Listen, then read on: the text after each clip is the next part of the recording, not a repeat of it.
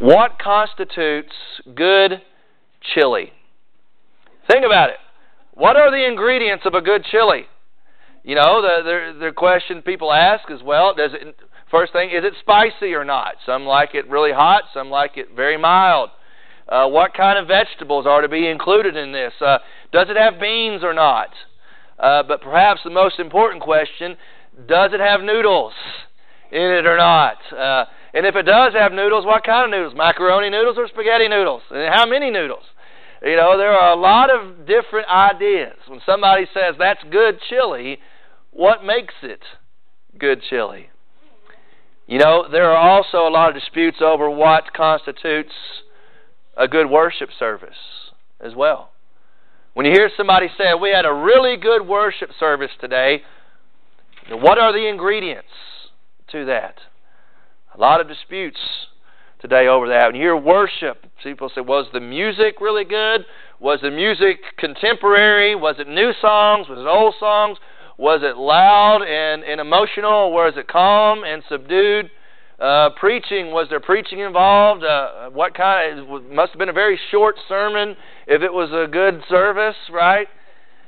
You know, the emotion involved, was it a very emotional service? Were decisions made public? Or what constitutes? What are the ingredients of a good worship service? I believe as a church, we must follow God's recipe to worship Him the way that He desires and the way that He deserves. Let's try not to get cute with the recipe and add things that maybe shouldn't be added and take away things that are very important. As a church, let's follow God's recipe to have biblical worship and to worship God in a way that He desires, in a way that He deserves. I want to invite you to stand with me, if you are able, this morning in reverence for the reading of God's holy word. From Acts chapter 2, starting at verse 40, these words were written by Luke under the inspiration of the Holy Spirit. It says, and with many other words he solemnly testified and kept on exhorting them, saying, be saved from this perverse generation. So then those who had received his word were baptized. And that day there were added about 3,000 souls. They were continually devoting themselves to the apostles' teaching and to fellowship, to the breaking of bread and to prayer. Everyone kept feeling a sense of awe. Many wonders and signs were taking place of the apostles. And all those who had believed were together and had all things in common. Began selling their property and possessions and were sharing them with all as anyone might have need. Day by day, continuing with one mind in the temple and breaking bread from house to house. They were taking their meals together with gladness and sincerity of heart, praising God and having favor with all the people. The Lord was adding to their number day by day those who were being saved. Let's pray. Almighty God, we thank you for your presence that is here today. We thank you, God, for your word in which, God, you have revealed yourself to us. We are not left to try to imagine or speculate who you are and what you expect, but God, you have laid that out for us in writing via the inspiration of the Spirit. So, Father, I pray that we would come to your word today with that very mindset. This is God's word. We would treat it with reverence. We would treat it with authority, submitting our lives, submitting our church underneath its teachings. Father, we pray you would speak to us, speak to hearts.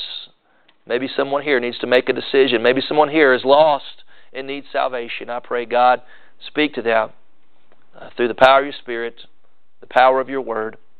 Pray this in Jesus' name. Amen. Thank you. You may be seated. Mentioned our church's mission statement at the outset of our service today, that we exist to glorify God. You know, that is the essence of worship, giving God the glory He deserves. How are we to do that? We do that by obeying the great commandments, love God, love people. Fulfilling the Great Commission, make disciples, baptize them, teach them. We do this not just here, but around the world. Winchester, Kentucky, and throughout the world. We are called to fulfill those purposes. The early church focused on several things that enable them to fulfill their calling and their purpose. We looked at prayer, evangelism, discipleship, fellowship, ministry, and today we bring our series to a conclusion by looking at the purpose of worship. Now, worship really means ascribing to God the worth He deserves, focusing on the worthiness of God. Now, we as individuals are called to worship God personally. But we also, as believers, are called to worship God corporately in a worship service, in a setting designed for that. That's what we are focusing on today in our message, is corporate worship in the book of Acts. What did that look like?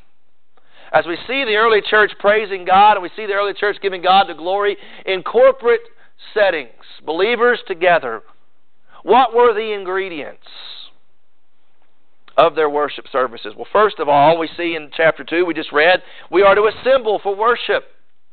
Assemble for worship. It's important to gather for corporate worship. Book of Hebrews, chapter 10, verse 25 says, do not forsake the assembling of ourselves, as some have been known to do. We are called as God's people to gather for the purpose of worship.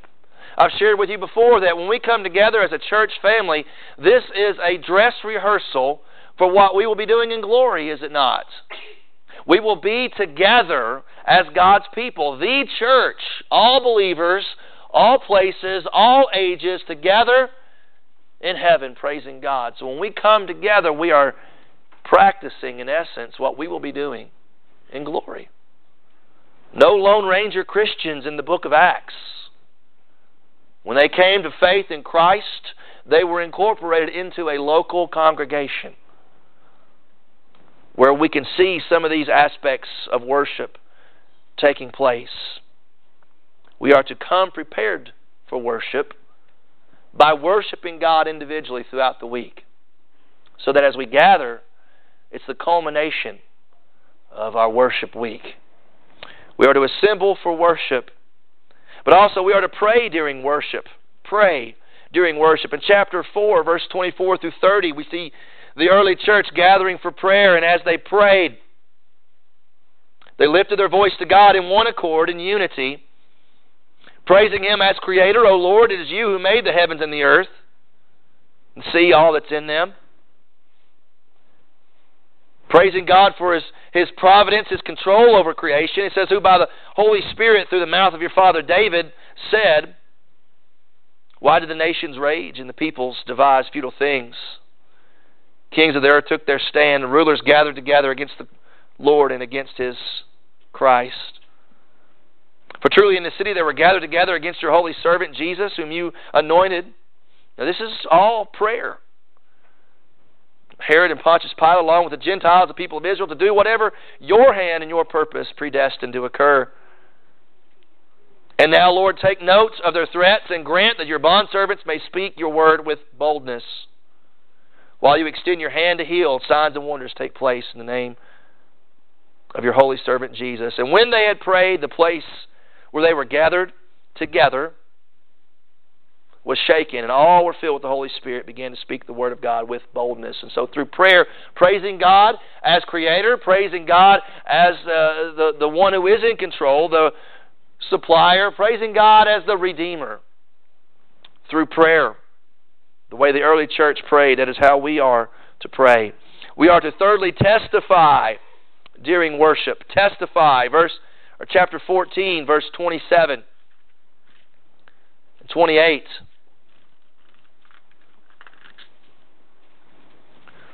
It says, and when they had arrived and gathered the church together. Do you see this common theme of gathering together, the importance of coming into one place as believers?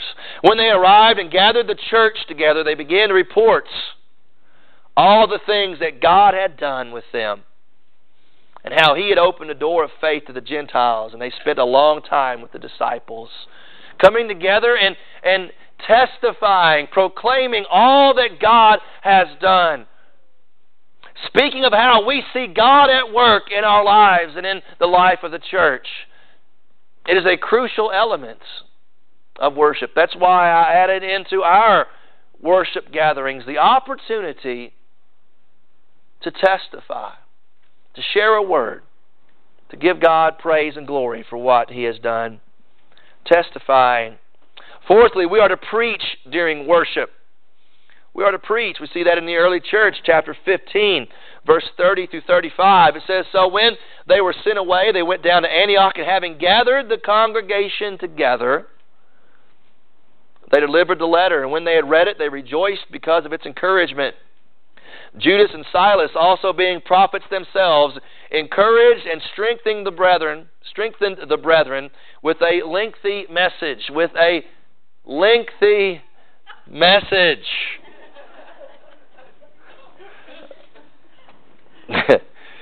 Verse 33, it says, "After they had spent time there, they were sent away from the brethren in peace to those who had sent them out.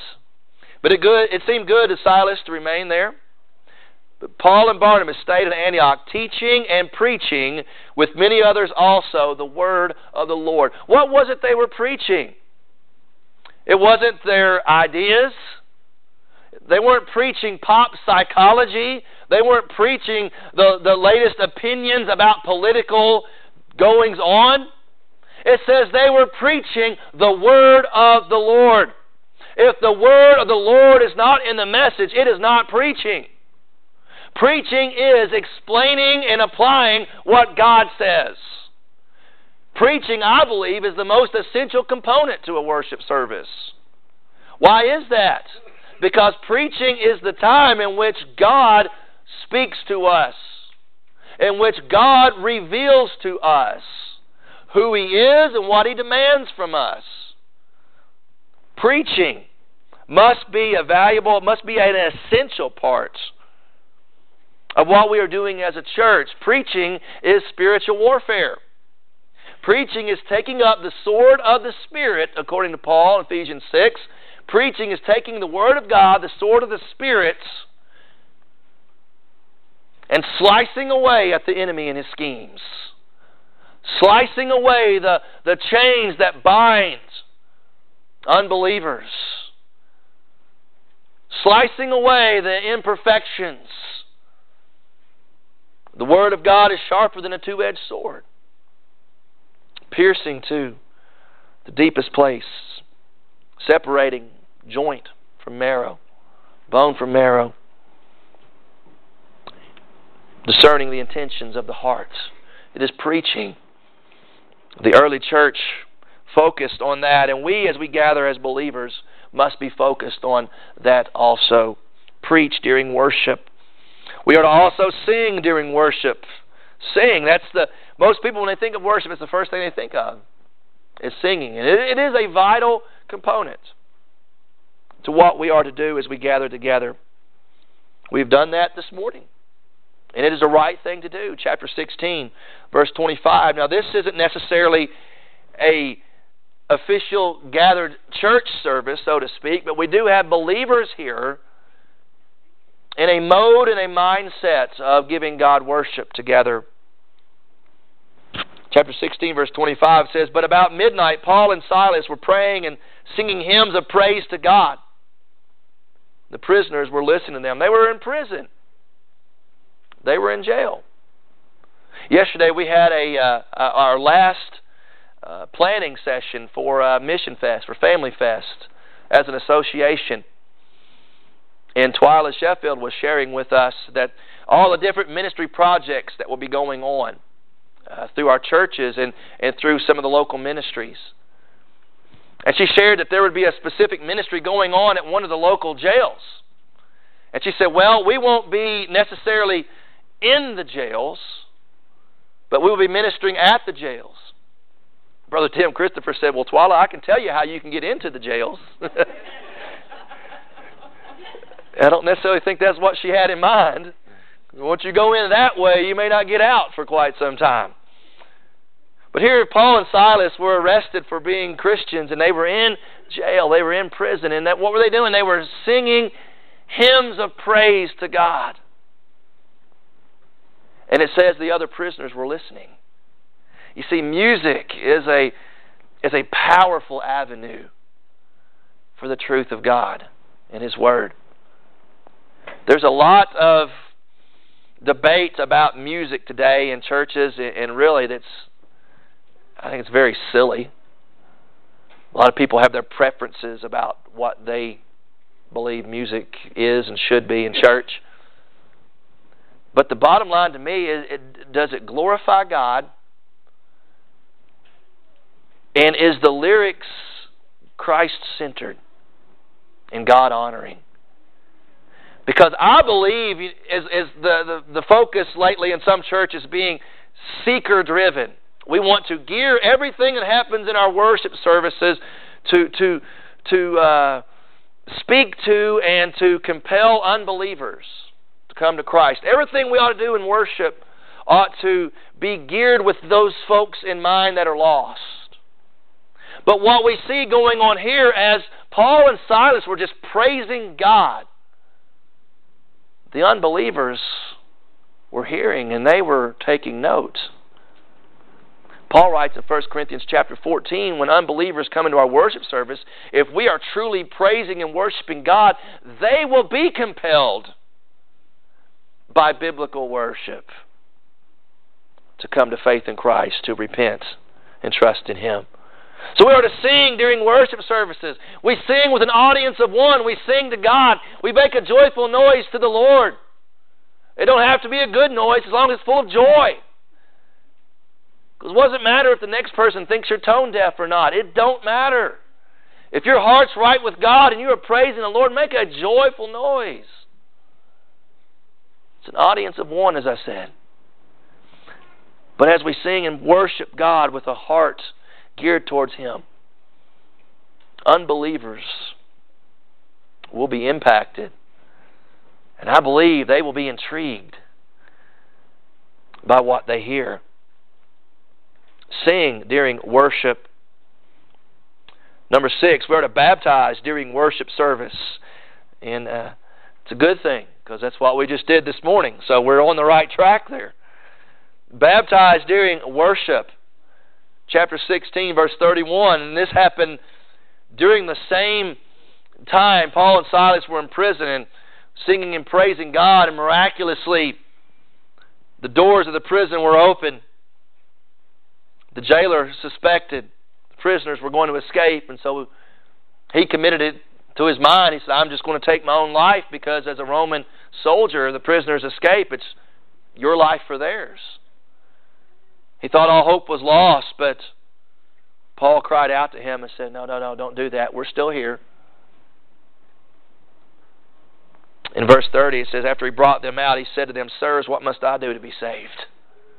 What did he know about being saved? Why? How did he know he needed to be saved? Where did this all come? It came from the singing, did it not? He heard their songs of praise. They weren't singing to him, they were singing to God. But yet, he was impacted. Verse 31, they said to him, Believe in the Lord Jesus Christ and you will be saved. It's faith. As Steve read earlier in Ephesians chapter 2, verse 8 and 9, it's by grace we are saved through faith. And that not of ourselves, it is the gift of God.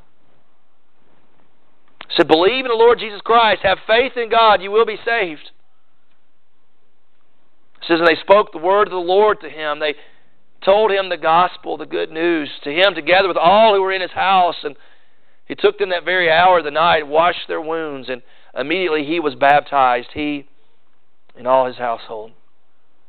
Baptism, as I said earlier, is a wonderful depiction, a picture of what Christ has done for us and what we are putting our faith in. Historical reality of his death and resurrection. The present reality that we have been transformed, we have been born again. The future reality that we are longing for and expecting his return. Baptized during worship.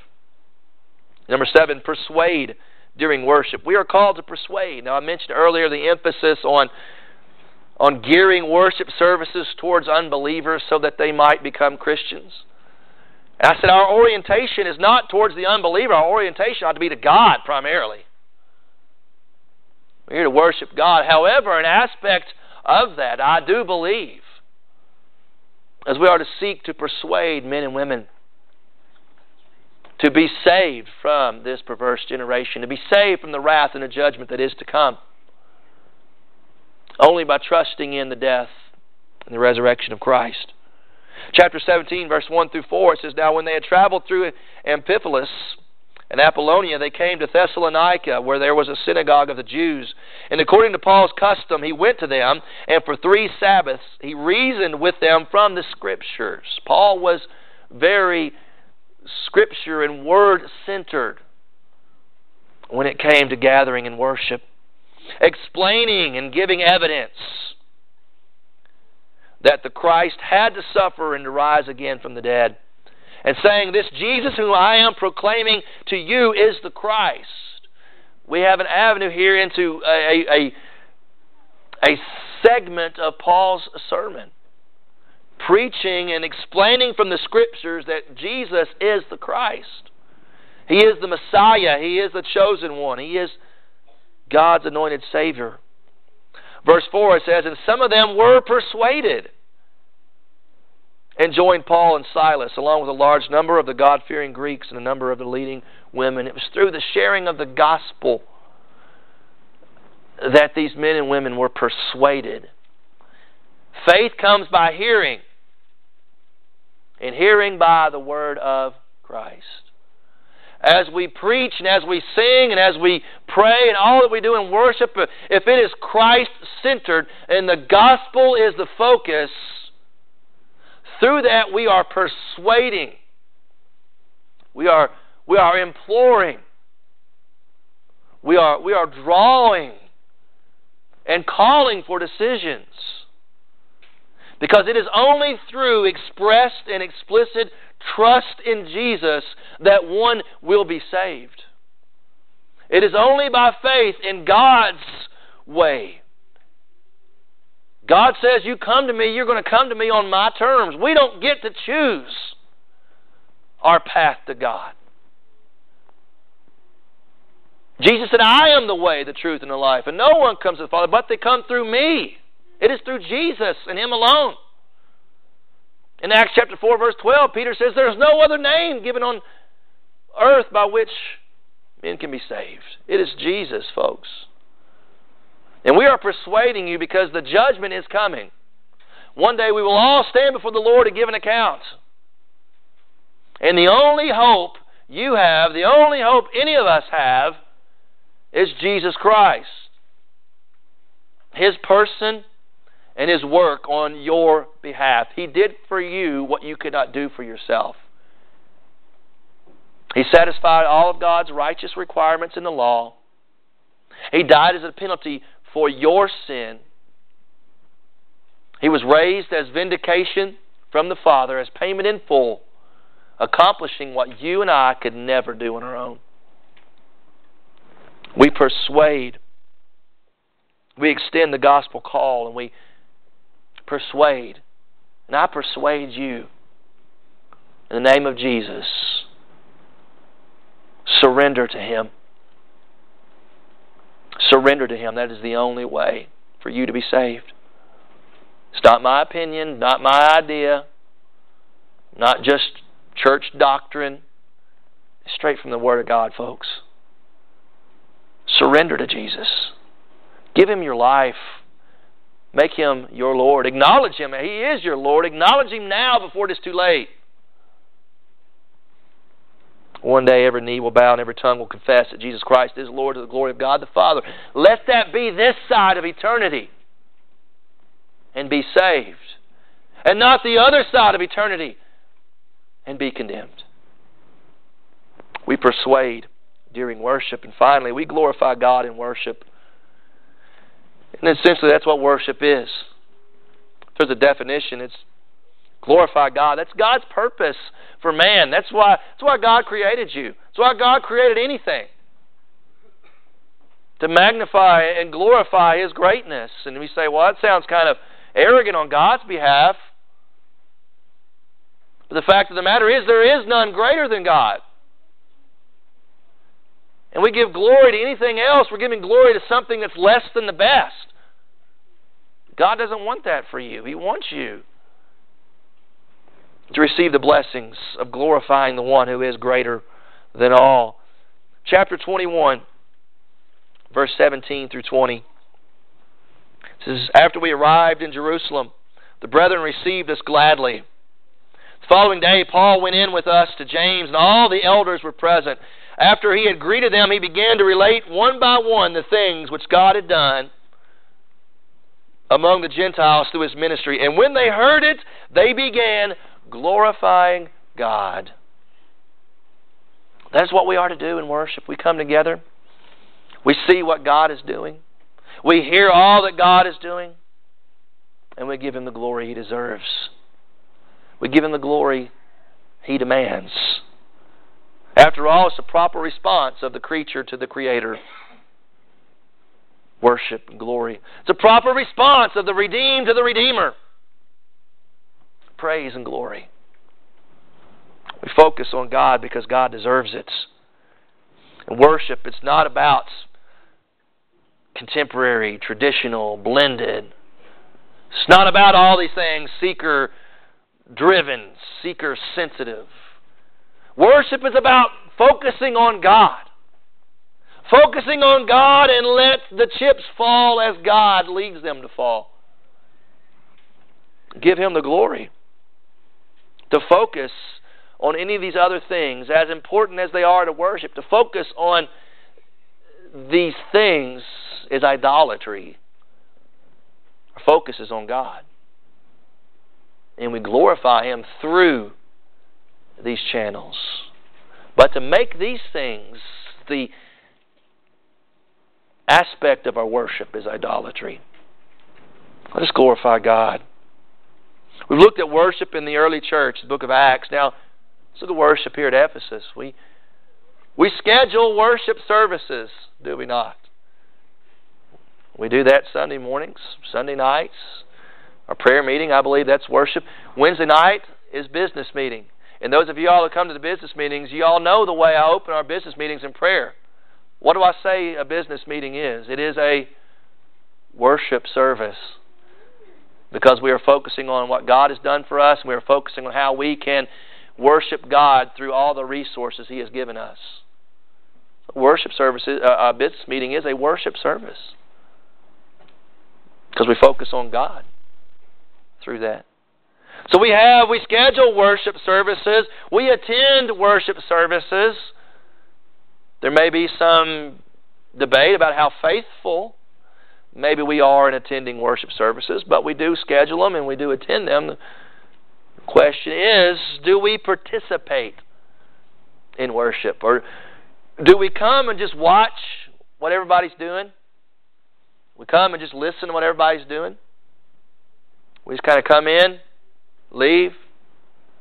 Or are we participating? Are we actively involved in it? Are we spectating or are we participating?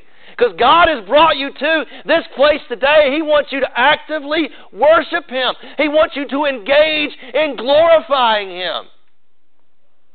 In whatever way that falls out. Whether it be standing on the platform, leading in worship, playing an instrument, collecting an offering, offering a prayer, or just being in your pew engaged in what God is doing. Worship is not passive. Worship is active. And the reason why a lot of folks come to church and they don't actively worship God on Sundays or on Wednesdays is because they're not actively worshiping God on Monday, Tuesday, Thursday, Friday, Saturday. We just expect that, well, I'll show up during the service and just kind of flip the switch and enter into worship God mode. And the service concludes, there's an amen, I'll flip the switch off and go about the rest of my life. That's not what it's about. It's about worshiping God the way He demands and the way He deserves. 24/7. And then we come together, we assemble together. And it is the highlight of your worship week, your worship experience. So we assemble together. You know, when seeking answers, it's always best to have a true expert you can turn to. Someone who knows more about the matter than you do. For example, if I was looking into building a house or framing a house or doing construction, I'd go ask Brother Floyd or Brother Josh. If I was wanting to bake a cake, I would go see Miss Nancy Graham or Miss some of the other wonderful ladies we have that are very good cooks and bakers in our church. If I was interested in farming, I'd go see Brother Frank, Brother Steve, or some others. You know, we think about worship. Wouldn't it be great if there was an expert, a worship guru, that we could go to with our questions and say, is this true worship, or is it what are we supposed to do? Wouldn't it be great if somebody authoritatively spoke about what worship was? John chapter 4, verse 24, Jesus speaks about worship. He says, God is spirit, and those who worship Him must worship in spirit and truth. We come to God, we are worshiping Him in spirit and truth. We are worshiping Him in truth. We are worshiping God in the way that He has prescribed. How is God prescribed? We come to God's Word and we read. Okay, this is what God expects. This is what pleases God in corporate worship. We come to Him in truth, but we also come to Him in spirits. We come to Him actively engaged. You see, worship goes beyond just taking in the facts. Worship comes into living it out. To living it out. To engaging our emotions and our entire being into praise. Worship God in spirit and truth. To worship God without the truth is heresy. To worship God without the Spirit is hypocrisy. It's nothing more than just going through the motions. There may be somebody here who fits into that category. Maybe you've been in church for an extended period of time. Maybe you've been in church your entire life, and all you've been doing has been going through the motions. You've been worshiping God maybe in truth, but you've not been worshiping God in spirits. And the reason why is because you don't have the spirits. You've never truly been born again. Today is the day where you can settle that. Today is God's divine opportunity for you. As you have been persuaded through all that has been taking place, through witnessing the baptisms, if you can't be moved by that, by hearing the prayers, by seeing the offerings collected, the sacrifice being made for God, hearing the Word of God proclaimed, hearing the Word sung through song, maybe through that God has touched you, and God is leading you, and God has revealed to you there is something missing in your worship, and that something that is missing is the Holy Spirit. What a wonderful opportunity God has given you today to come to Him through faith in Christ, through the way He has prescribed. As you think about these ingredients, they're all essential. Prayer, testimony, preaching, singing, baptizing, persuading, glorifying God. All essential components to our worship. We think about the purposes of the church. We've been looking at it. All began with prayer. That's where we find the power and the direction of God. And everything that we do as a church ought to be an aspect of worship. We evangelize and we share the gospel to worship God, a love for God and love for neighbor. We disciple people who come to Christ as a way to worship God, see them grow in their faith and their service to the Lord. We fellowship, we come together as we often can as believers to glorify God as we unite in Christ. We serve, we minister in the name of Jesus so that His church can be served. And we worship God through all of this. We worship God specifically and explicitly. We come to Him in the way He has prescribed for us to come to Him. As a church, we must follow God's direction. As a church, we must follow God's recipe for worship in a way that He desires and in the way that He deserves. Would you join me in prayer? Father God, we thank